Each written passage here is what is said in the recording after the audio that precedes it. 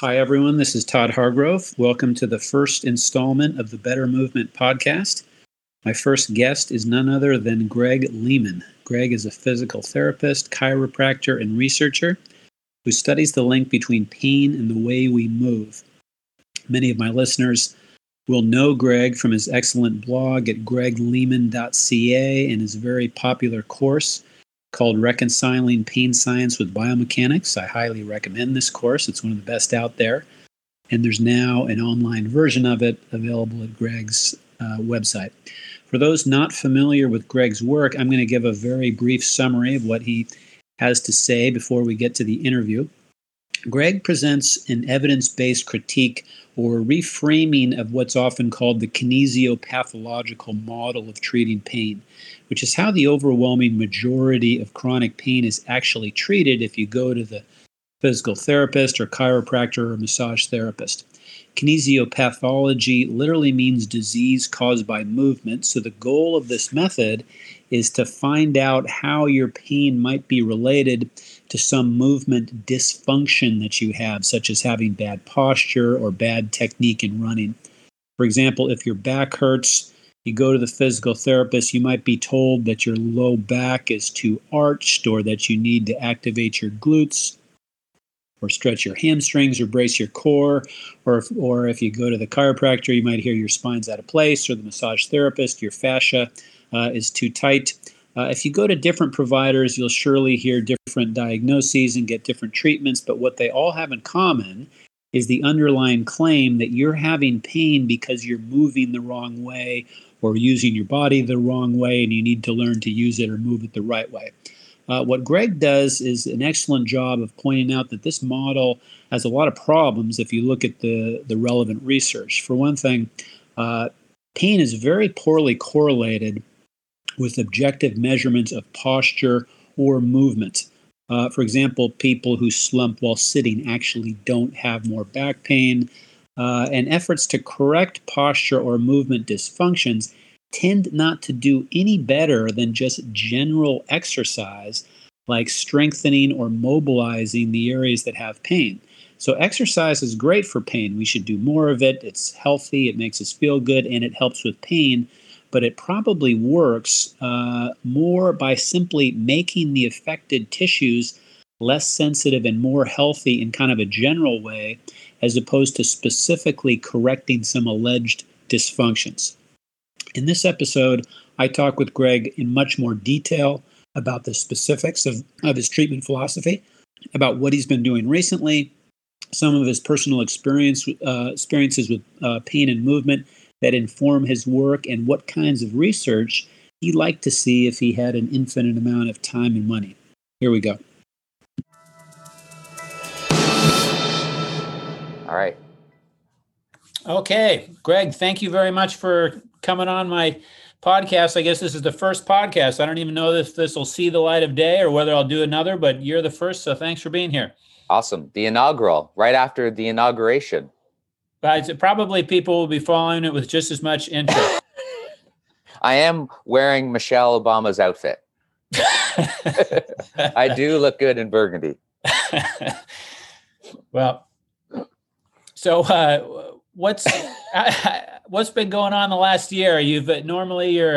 If things were normal right now, you'd be traveling the world doing your famous course, Reconciling Pain Science with Biomechanics, I think it's called. I've attended. It's great. Everyone should go to it.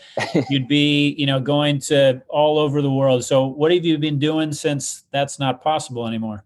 I like not a lot. And that's the thing. Like, so the course went all pre-recorded 5 months ago, and I delayed doing that for so long because I wanted it to look good. I didn't just want to stand in front of a wall and I watched it just the last few days, and it's excellent. I was impressed with the production value and the aesthetics.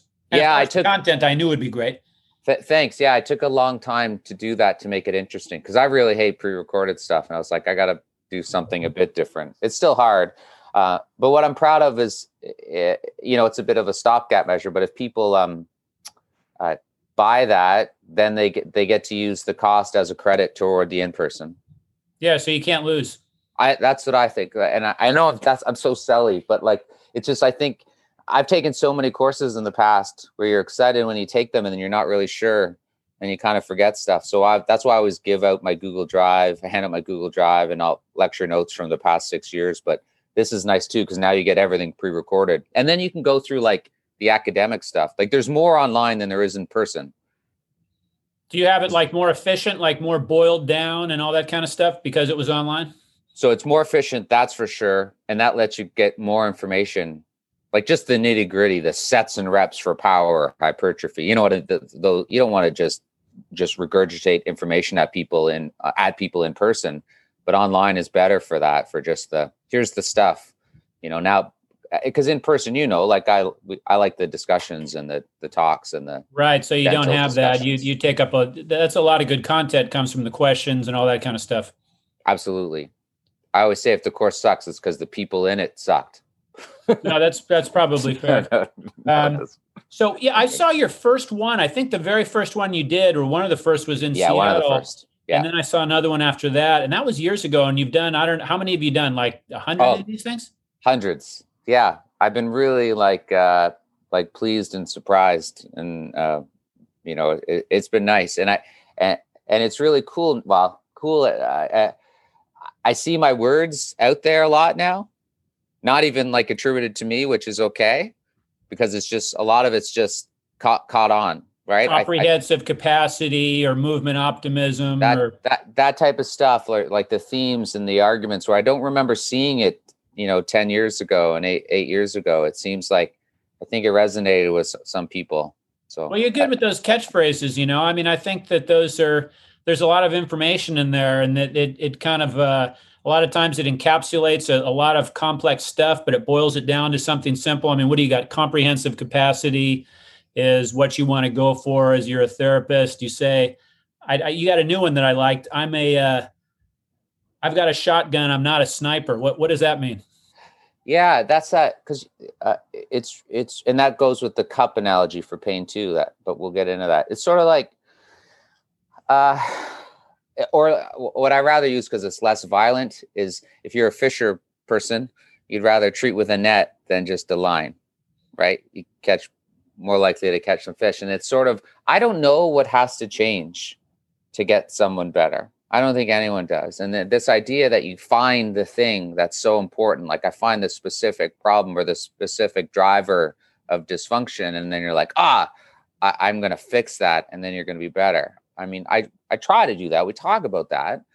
But at the other end of that is, I can't be certain. So let's work on like building the entire system or the entire person, and use these big general things. Be as general as you can, which might be helpful. And then always consider, how specific do you have to be? Yeah. So let's say someone comes in that, people come in, big percentage of the time, it's going to be, I've got pain in my shoulder, I've got pain in my hip, I've got pain in my knee, I've got pain in my foot, I've got pain in my back. I mean, that's going to cover like big percentage of what you do, right? How many conditions do you really feel like you really need a specific diagnosis, as opposed to one of these diagnoses, which isn't really a diagnosis at all? Like when we say you've got plantar fasciitis, that usually just means your heel hurts. Exactly. And same with the knee. Or non-specific low back pain, your back hurts. Most of the time, you've got a pretty non-specific diagnosis. How many conditions do you feel like, if I don't get this specific diagnosis, something's really going to go wrong?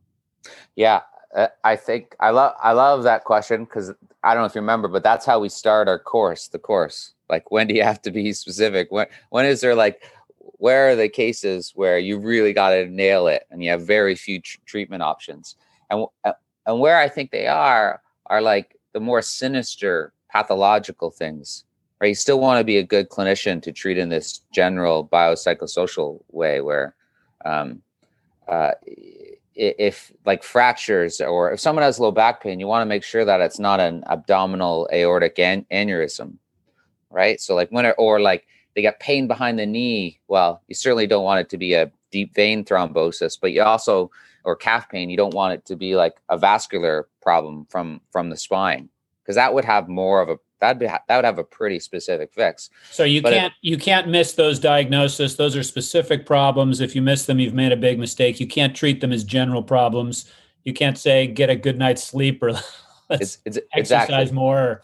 Yeah, I think it decreases the problem. I think those general things of like nutrition and health and being optimistic will help a little, but I think you really need to, fix the underlying driver there. Where if someone has like, just calf pain with running and it's not a vascular issue, it could be like medial tibial stress syndrome or like medial exertion syndrome or like a compartment syndrome or a calf strain. And the treatment for those things are kind of similar, right? Well, those are kind of diagnoses. Are those the kind of diagnoses that are just more descriptions of where it hurts, or are you referring to a specific pathology with those diagnoses? So that's where, I mean, I kind of talked about something that is debatable because so some people would say like an exertional compartment syndrome, like Andy Franklin Miller, he's a person to read there. He would say, well, that's just a biomechanical overload syndrome.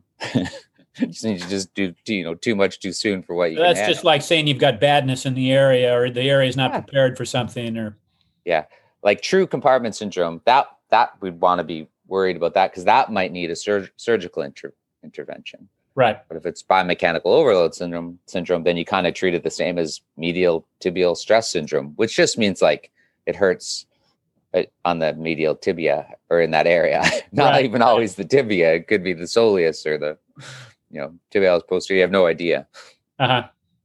So, I was kind of curious about your course. How's it changed over doing it so many different times? You've gotten tons of feedback about what people already know, what works, and your ideas have changed as well. So, I mean, I saw the earlier versions and I didn't really see the updated version as well, but I'm curious how you've changed it, whether in terms of like your ideas have changed or you changed the way you present it, or has there been a change in how much people already know when they walk in and they already know that, so you don't need to talk about it? Definitely the latter. People are certainly more accepting, and which is cool too, because then we all just acknowledge that we have the same problems and same doubts, and then we work on getting better at that together.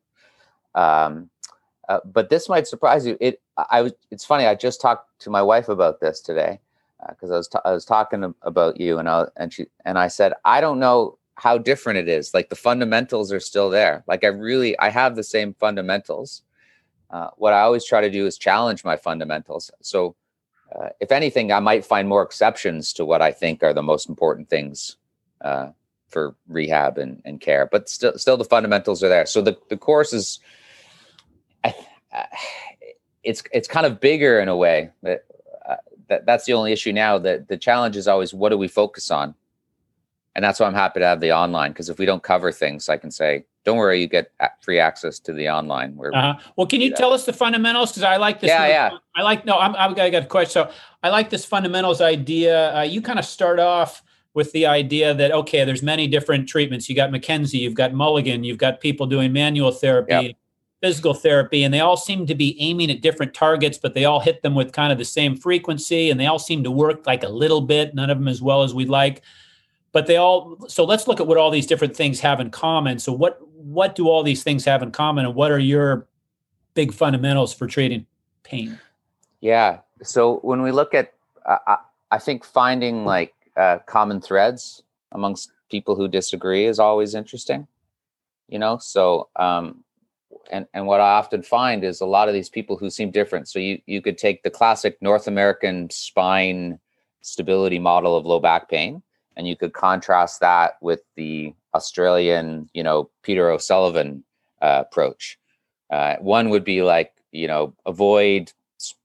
This is an extreme. I'm taking them to the extreme just for the point. There's always overlap, but it might be like, keep your spine in neutral, keep it stiff. All of those things. Yeah, to help with pain.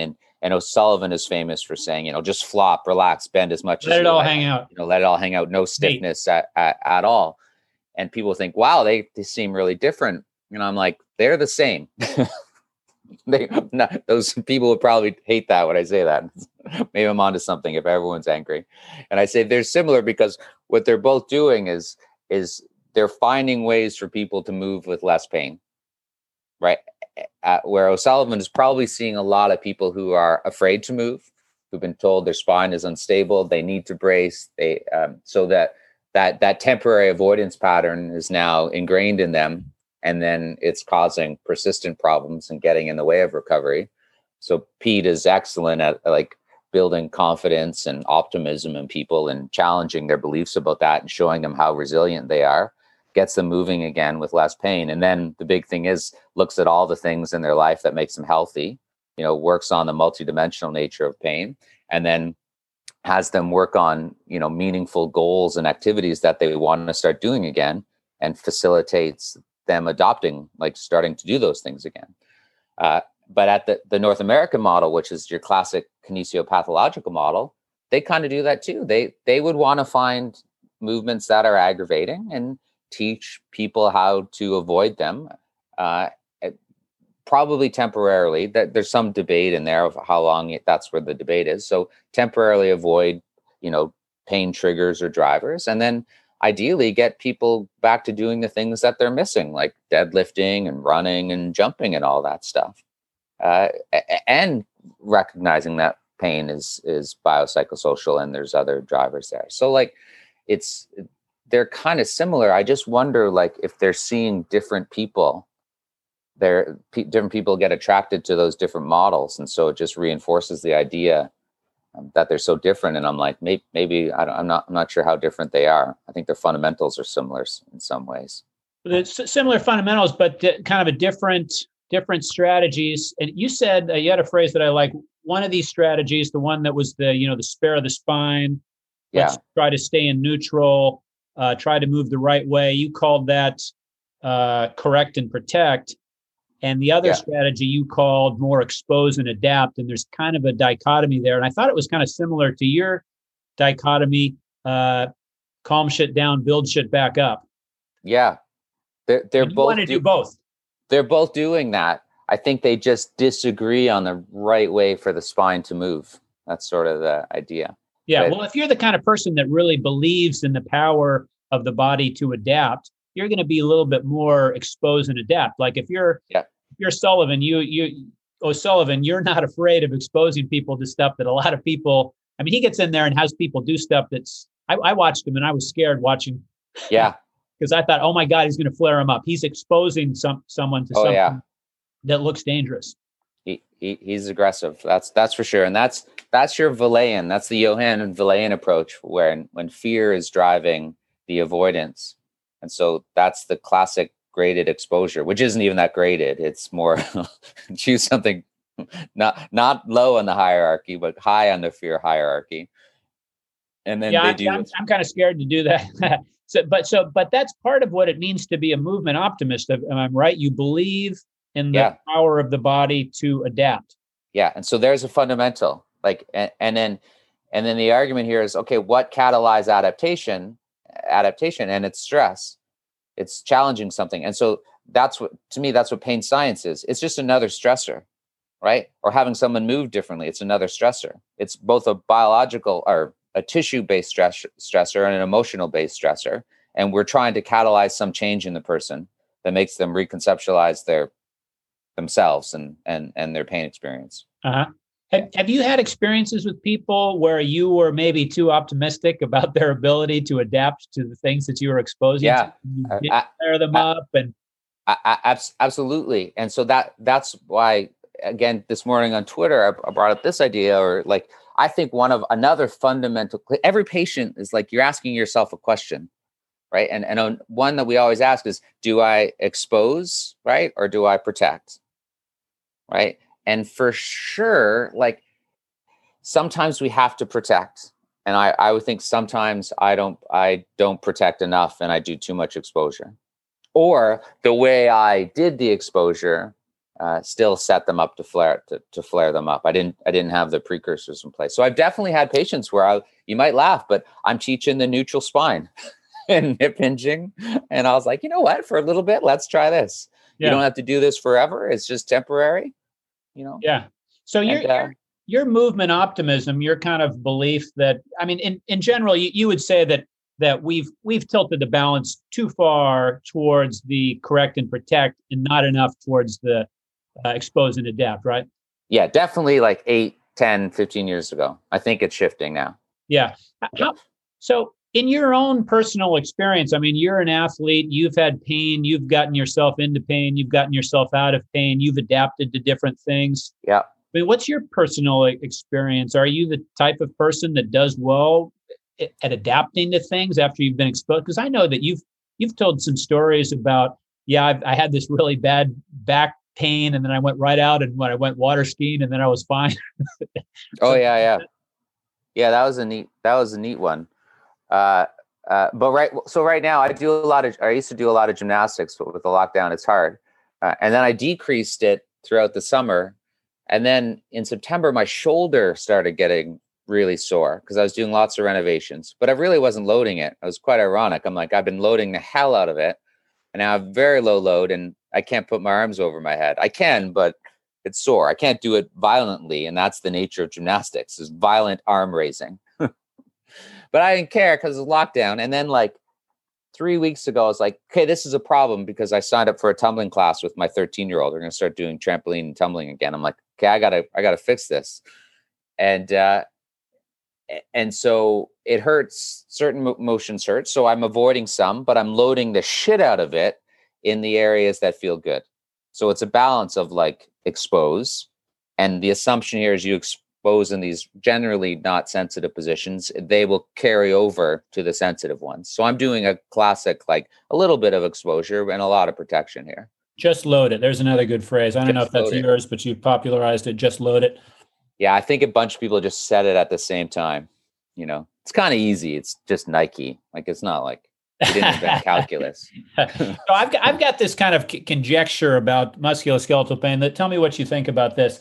Speaking of just load it, I'd say for a very high percentage of common musculoskeletal complaints, you know, my foot hurts, my knee hurts, my hip hurts, my low back hurts, my shoulder hurts, the kind of stuff that you see a lot. It hurts between my shoulder blades.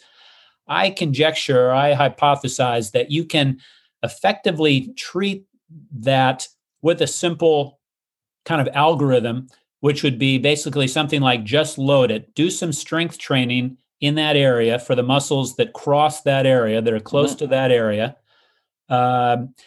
Not so much that you're going to flare it up, or not so much that during the session you'll go past, let's say, a 4, not so much that it'll feel worse the next day, but enough so that you can stimulate some adaptations in there and get stronger, and you can progress it.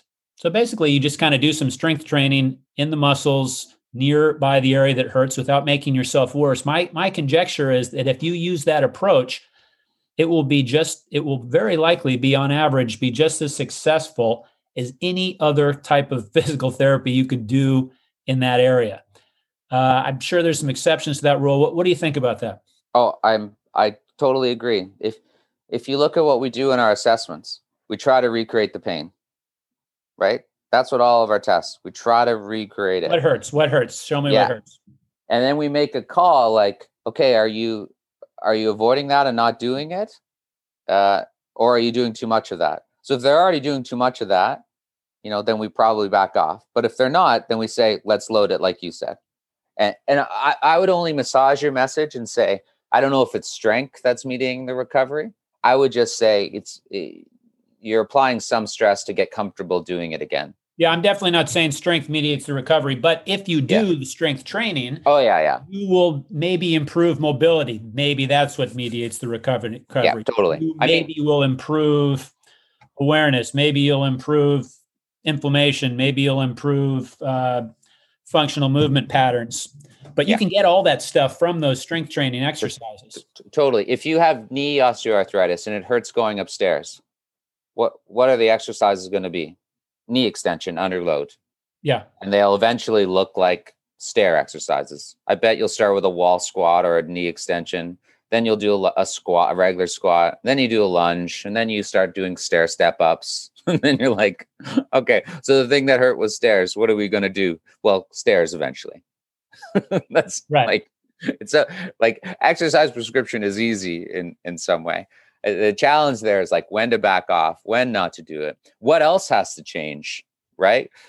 Like, does someone have to believe that it's the right thing to do, right? So, well, they have to if they're going to do the exercises for sure. Yeah. yeah, and and the only time I would like say the idea of like the strength training is not the right thing, and I do lots of this, more of this now probably than ever, and I just don't know how to write it, and I don't really have any research on it. There's a subset of people who are always trying to fix themselves, like with a stretch, with an exercise, with the, I don't know, massage, like, and it's like hearing dripping in the corner, like, or in your house.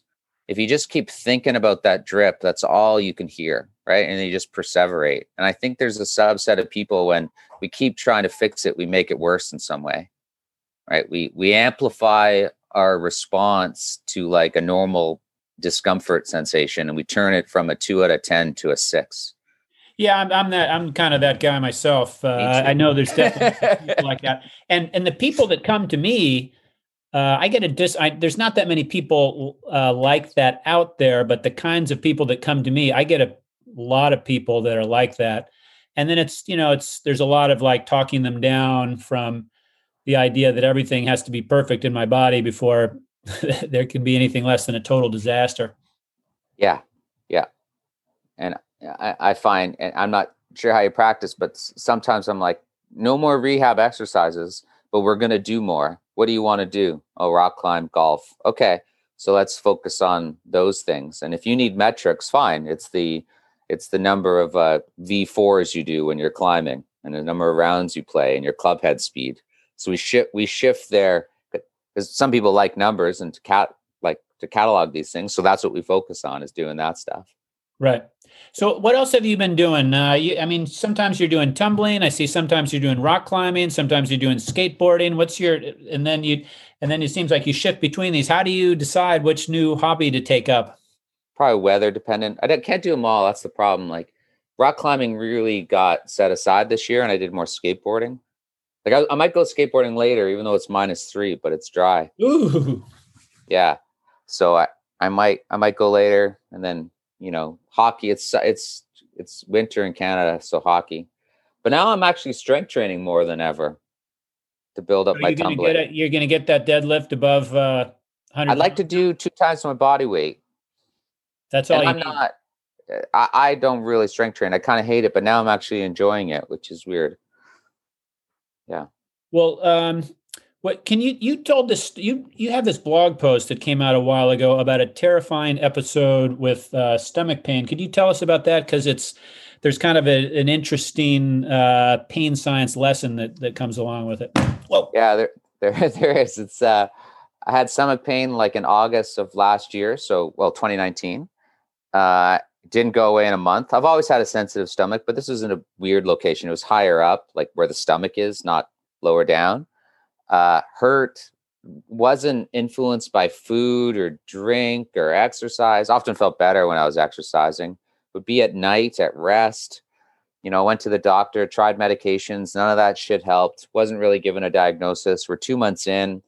I'm like really worried about it. When you can't recreate it or make it worse or better, you start Googling things, so I see like a specialist. We get the abdominal ultrasound, nothing on there, but I'm like, how sensitive is that? Checking out my stool and all that. The doc's like, your stool black? I'm like, no, it's not cool. And then what happens the next day? It's fucking black, And I'm like, what is going on? I'm not kidding, but I called like my insurance agent and increased my life insurance. I was considering not going to the doctor for a while as I increased my insurance, and then I was going to go just to make sure I wouldn't get like a claim denied in case I died. Like I'm thinking stomach cancer because it doesn't make any sense. I'm Googling everything. I'm thinking about it all the time. How much during this time are you thinking this is a psychosocial thing? Like a little, but it can't be that much. It still fucking hurts. Like I know these things, and I'm like, fine, if it's psychosocial, I want to get the sinister shit checked out. So I get in, so 3 months in, I'm just as bad as ever. Still taking medication, not really helping. I get the scope done by this doctor, And she tells me, well, I'm all drugged up, that, she didn't really find anything. But then like 3 weeks later, I have the follow-up, and it kind of felt better when she said that. But then I started thinking, does she really understand when I was asking questions about sensitivity and specificity? Like, because now they're going to do a biopsy of what they had. I'm like, I could still have something really sinister here.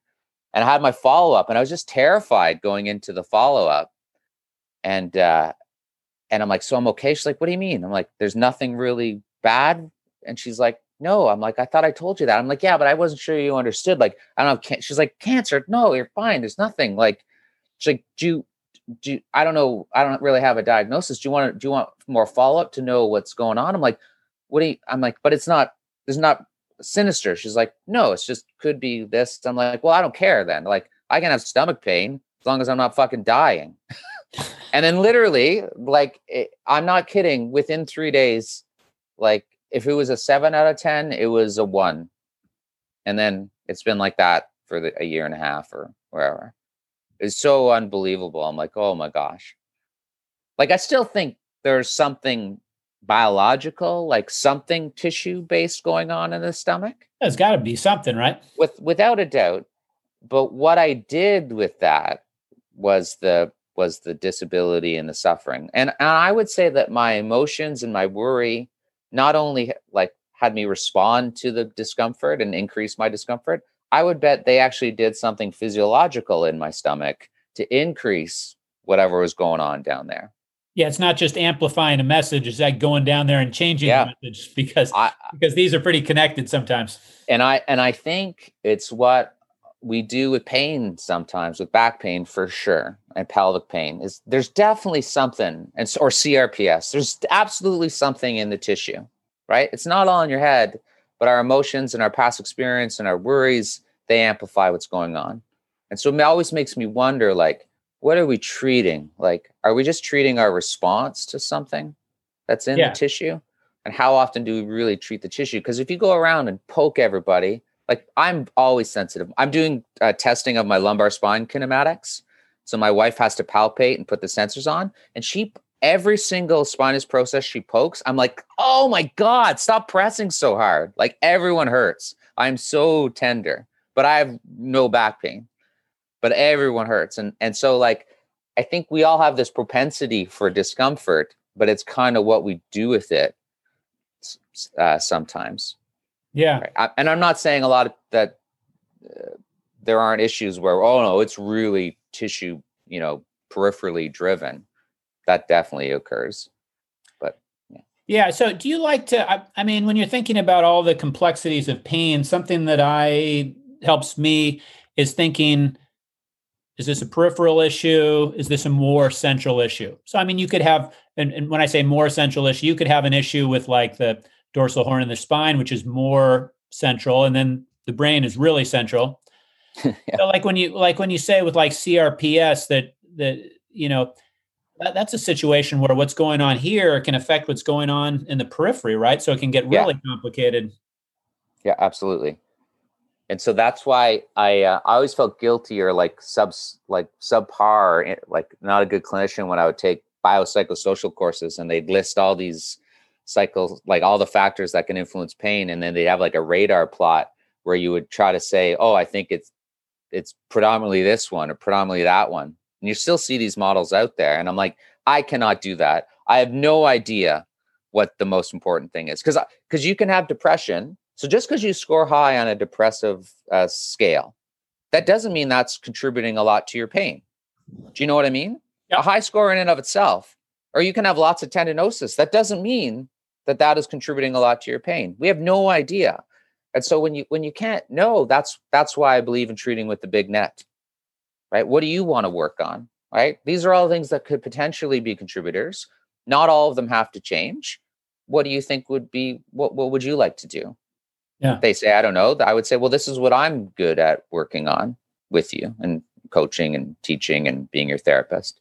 But if I'm missing something, let's get some help too. Or if there's something you want to do that I can't do, well, then I definitely need help. Well, I got a specific question for you about backs and kind of this peripheral versus central issue. What is going on locally or peripherally when someone's back goes out? So you know what I mean by back Yeah. goes out. Their back is completely fine. Then they bend down to pick up something. And they go, ah, and then they can't move. And then they're all tilted over to the side and they're in terrific pain for a week and then gradually they get better and then they're completely fine. Yeah. So, we say that, oh, pain's weird, pain's complex. There's a central thing. There's a blah, blah, blah. But I mean, I think that must be peripherally driven in some way, because why is pain so much weirder in the back than in other areas? You don't have weird, super unexplainable things going on in other parts of the body, but you do in the back. So what is going on locally, peripherally, when that kind of thing happens? In your opinion? I have two theories. One is more my theory. The other one is more what has been taught for 30 years. The one taught for 30 years is this idea that it's disc related. Yes, right. And you can have, the way disc herniations occur, they start on the inside and they work their way out. Okay. And most of us will have disc bulging. So it's a normal occurrence, kind of probably unavoidable. But as you have that, like a disc changing and the material starts to work its way out, there's no nerves on the inside. So there's nothing is telling your brain or nervous system that damage is occurring. But at some point in time, it might the material could eke its way out to the periphery of the disc. Yes. And then that's where the nerves are like, what the hell is this? Right? We have never seen you before. What are you doing here? And you have this massive neuroimmune reaction, right? So you have like the sensitization where it's inflammatory driven. And to me, like inflammatory pain is like vinegar on a cut. It hurts like mad. So like you get an MRI scan, you hardly see anything. But when you have like radiculopathy or even like a little back pain episode like this, like it can really, really hurt. And so how long does it take to have for this neuroimmune reaction to settle down? 3 to 7 days, right? It's consistent with an inflammatory mediator, just this massive response. And some of us just freak out and you go to the hospital and you can't move. And then a week later, you're fine. The other theory is similar, but it's less structural. It's more like, and then I would say, as you get worried, we also increase like neurogenic inflammation and all of this stuff. So our psyche and, all these factors and the meaning of pain can all change our response to that thing going on. The other idea is very similar. It's like if you ever turn your neck quickly, you get like a jolt of pain, or your elbow locks during tricep extension, or you step on a stair and you have massive patella pain or kneecap pain.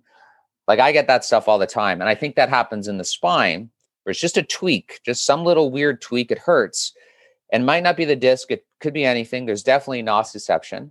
But then we have this freak out reaction where we overprotect and now the muscles jump in, right? And they start squeezing. And then we have a neuroimmune reaction where it's neurogenic inflammation driven from beliefs and worries and fears and all that stuff.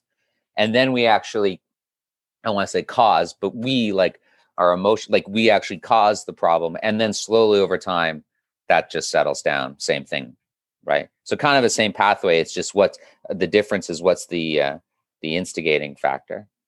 Yeah, those are great explanations. I kind of like the first one in terms of like the specific instigating factor. But what they both have in common is something new happens, something's threatening happens, the whole system freaks out, and there's a prolonged reaction to it. And eventually it'll probably figure out this is not really a problem and kind of return to normal. It reminds me, I like to think in terms of like the TSA. The TSA is the American version of all the security you have at see something, say something. Yeah, you see something, say something. So at the airports, but so that's the low level. There's a bunch of low level people at the TSA that are just looking out for anything and saying, if you see something, say something. The machine's going to buzz. But then there's this whole kind of like group intelligence to the whole system, which is not that intelligent at all because it gets traumatized by like some guy, the shoe bomber guy. Yeah. Like there's the shoe bomber guy that comes in and tries to put a bomb in his shoes. That's why we're all taking our shoes off today. I know. I don't know if there's a single person in the whole TSA that believes that's necessary, but the institution as a whole has this institutional memory of that. It'll never fucking forget.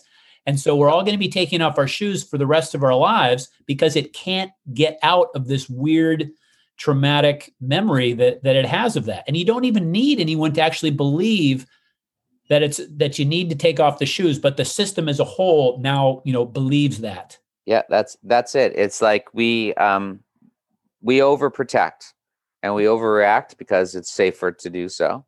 And then we get better at overprotecting. And especially when there's this really dramatic event. So there's all sorts of dangerous things that are happening at airports, but this one really gets a hold of people's consciousness. It really gets their attention, kind of like that feeling when you get a huge spike of pain for no reason. All of a sudden, it really gets your attention, consciously and the whole nervous system, and it reacts. Yep. It's like a panic attack of the back. Yeah, that's cool. A panic attack of the back. I like that. So I wanted to ask you a question about John Sarno. You ever read any John Sarno books? Like I did in 1991 when I was like 19, or not 91, like 93 when I was like 19. I used to always read his stuff. So I've been in on this stuff for... So you've been woke for a long time. Oh, forever. I wrote a paper on central sensitization in 97 for an ergonomics class. When did you get started with your education? Now, you've been to Cairo school, you've been to PT school. When did that start? 92 was when I started kinesiology, and then a master's in 96, and then Cairo.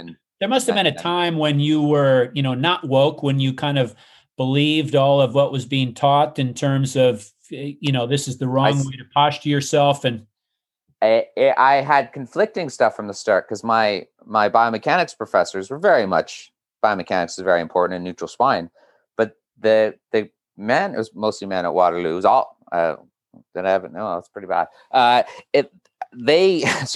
biomechanics professors were teaching how important psychosocial was in 97. I remember Bob Norman, it's a great professor, did a debate with maybe it was Michelle Bache at NACOB. It's the North American Congress on Biomechanics. And she argued for the psychosocial factors being more important than biomechanics. And he had to argue the biomechanics side, but he said, I don't really want to do this. It's not just biomechanics, right? So I learned really young that it's an interplay. Although what I think happened through my career is maybe earlier, I thought I acknowledged the psychosocial, but I still thought biomechanics was leading. Yeah. And I still think that sometimes. I don't know. Yeah. Well, that kind of raises the question of, are we making any progress here? I see you occasionally point out how there's, mainstream ideas out there about how to treat pain that really should have gone away quite a while ago. 2 decades, 3 decades, we had really solid information that we shouldn't be doing this or we shouldn't be thinking this. And there's this idea that we're going in circles or we're not making progress or we're not learning. So what do you think about the ability of this whole institution, which treats these common pains, which is the biggest medical problem in the world? What is its ability to make progress and learn from mistakes and go forward? Yeah, I think, to be honest, I am an optimist where I think because we don't understand pain very well, I think a lot of things can help people, right? But we get caught up in thinking we know the mechanisms, right? Or that there's a right way to do something instead of really trying to find, again, the common threads of good treatment. And I think when you simplify and just sort of find the common threads. So I'll give you an exercise example. Well, I think biomechanics is important, just not the way it's traditionally been done, right? I think like what you said, your exercise prescription for back pain, that's great. That's probably the primary thing. So let's stop discussing the right exercise and let's focus on the bigger questions that we aren't asking, or the other questions that we aren't asking to improve our skills. And I don't think we do that. We get caught up in having debates about don't let the TFL turn on when you do a hip abduction exercise for IT band pain. Make sure it's just the glute medius firing and the glute max because you'll tension it, and don't go into compression or something like that. We have all these little rules and we have those debates. that isn't where we should be spending our time. We should be spending our time on like what we don't know and what we should be adding. Or yeah, I don't know. That doesn't really answer it, but that's my take. Well, it doesn't totally answer it, because what I kind of want to ask about is, are we, is the science teaching us anything? No, it's certainly not. We're not there. Louis Gifford would have practiced just like me, 20 to 30 years ago, and everyone could read his books and learn a ton. So are you kind of a pessimist about it? Are we about making progress towards getting away from these really biomechanically oriented approaches? I don't think we are at all. I think biomechanists are doubling down and measuring more things and still saying, no, we just haven't measured it the right way. If we get more information on the loading on this part of the knee, then we'll be able to make it. And we got to measure the cumulative load with these running metrics. No, I don't think we are at all. But then what they'll do is they'll dress it up with psychosocial talk. I mean, we have to look at sleep and all these other things, but they really want emphasis and all the other stuff. So I don't think so. I think it's getting more biomechanical. So the pendulum is not swinging.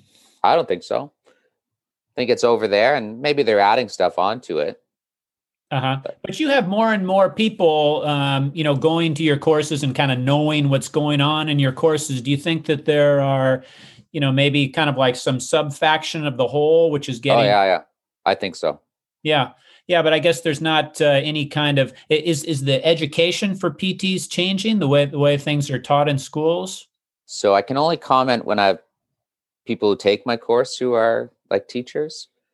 So it's very select. So I think at an individual level, it is. There's a lot of, and I think the vast majority of teachers are well intentioned in the training. So they're just trying to do their best. And I completely understand that. Like someone was shitting on ultrasound the other day and saying it wasn't why is it taught in the training programs? When you actually go look at the research on ultrasound, you can find systematic reviews saying it's okay. Right? Like, so how can a professor, if they've always done it and they have good clinical results with it, not teach it if they can also quote an SR saying it? You know what I mean? So there you have systematic reviews saying ultrasound is okay. But some people say don't teach it. But then at the same time, you'll have clinicians say compression is horrible for the tendons. It's evidence-based, where there's hardly any research on that. But now that's accepted dogma. Right? So it's weird. Like I just have trouble blaming any teachers out there for putting in some things that some people hate.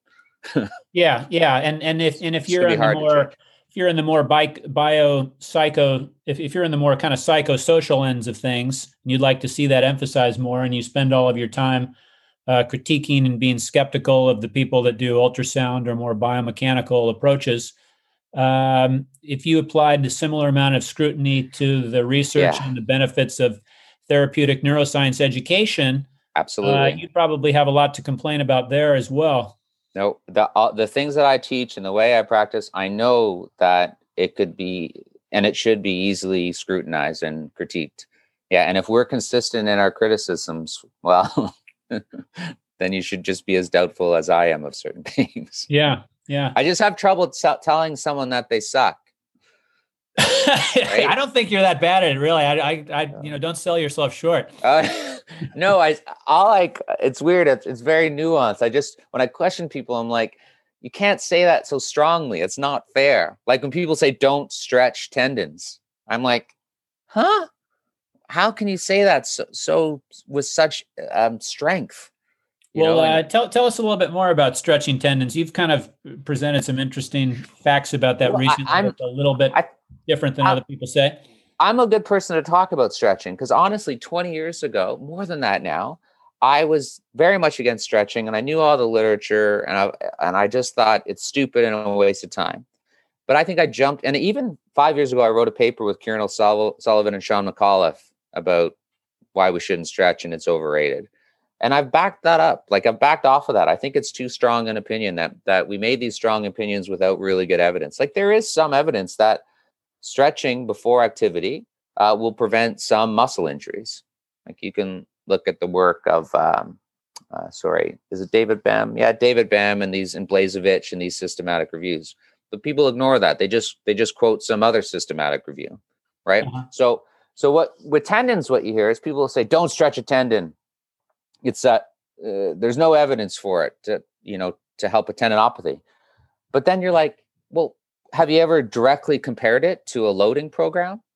No, those studies don't exist. Or with a progressive loading program for Achilles tendinopathy, has that ever been compared to a non-progressive loading program or a really good sham exercise program? No. And in the hip, when it's been compared for gluteal tendinopathy, the Ganderton study, there was no difference between the groups.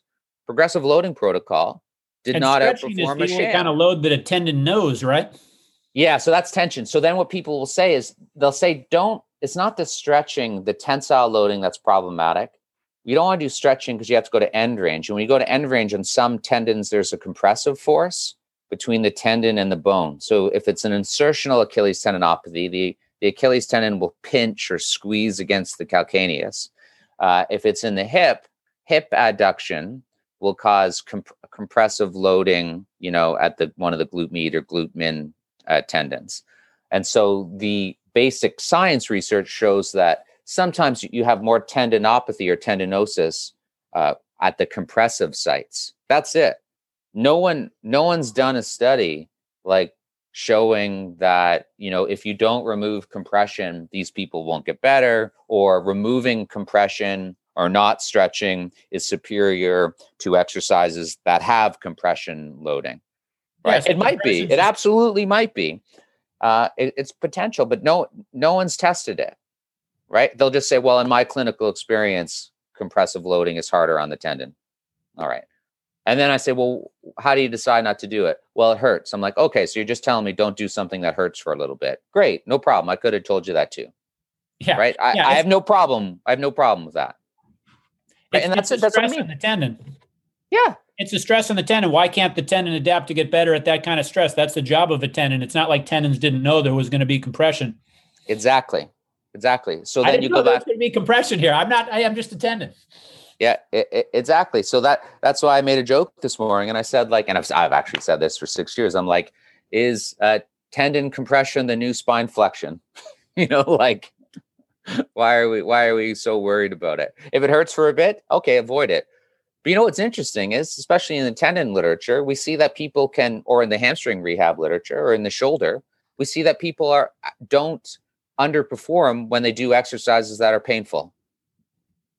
So maybe it's not even a factor. Maybe you don't even have to avoid it, right? So that type of study would have to be done. You compare a progressive loading program without stretching to a progressive loading program with stretching and no avoidance or minimal avoidance. And then you can start saying strong conclusions like stretching and compression is bad. Until such time, say, maybe, I guess, kinda, this is why I think so. It could be. Be a little sheepish and humble. Sheepish, good. So what other studies I'm arrogantly sheepish. I have a weird, my wife doesn't understand me. I am humble and humility here, but I guise it in arrogance. I don't know. I can't. I see you. I'm a special person. I see it. I see the humbleness. So let's arrogance. Say that you've done research. Let's say you had all the money you want, all the time you want. What's the first 3 or 4 studies you can do and then figure something out and answer a question that's kind of on your mind? Oh God, that's I don't know. I have so many interests here. What type of studies I would do? Oh, that's hard, man. I'll speak more in broad terms. My favorite areas is related to this. It's expose or protect. I really love those studies, like Karen Silbernagel, Jack Hickey, these ideas of poking into pain. Even the work of Shirley Sarman and that group, Baldwin, I don't know her first name, but these ideas of do we have, or the running literature with hip adduction being associated with knee pain. My big question is do we really have to change how people move to get out of pain?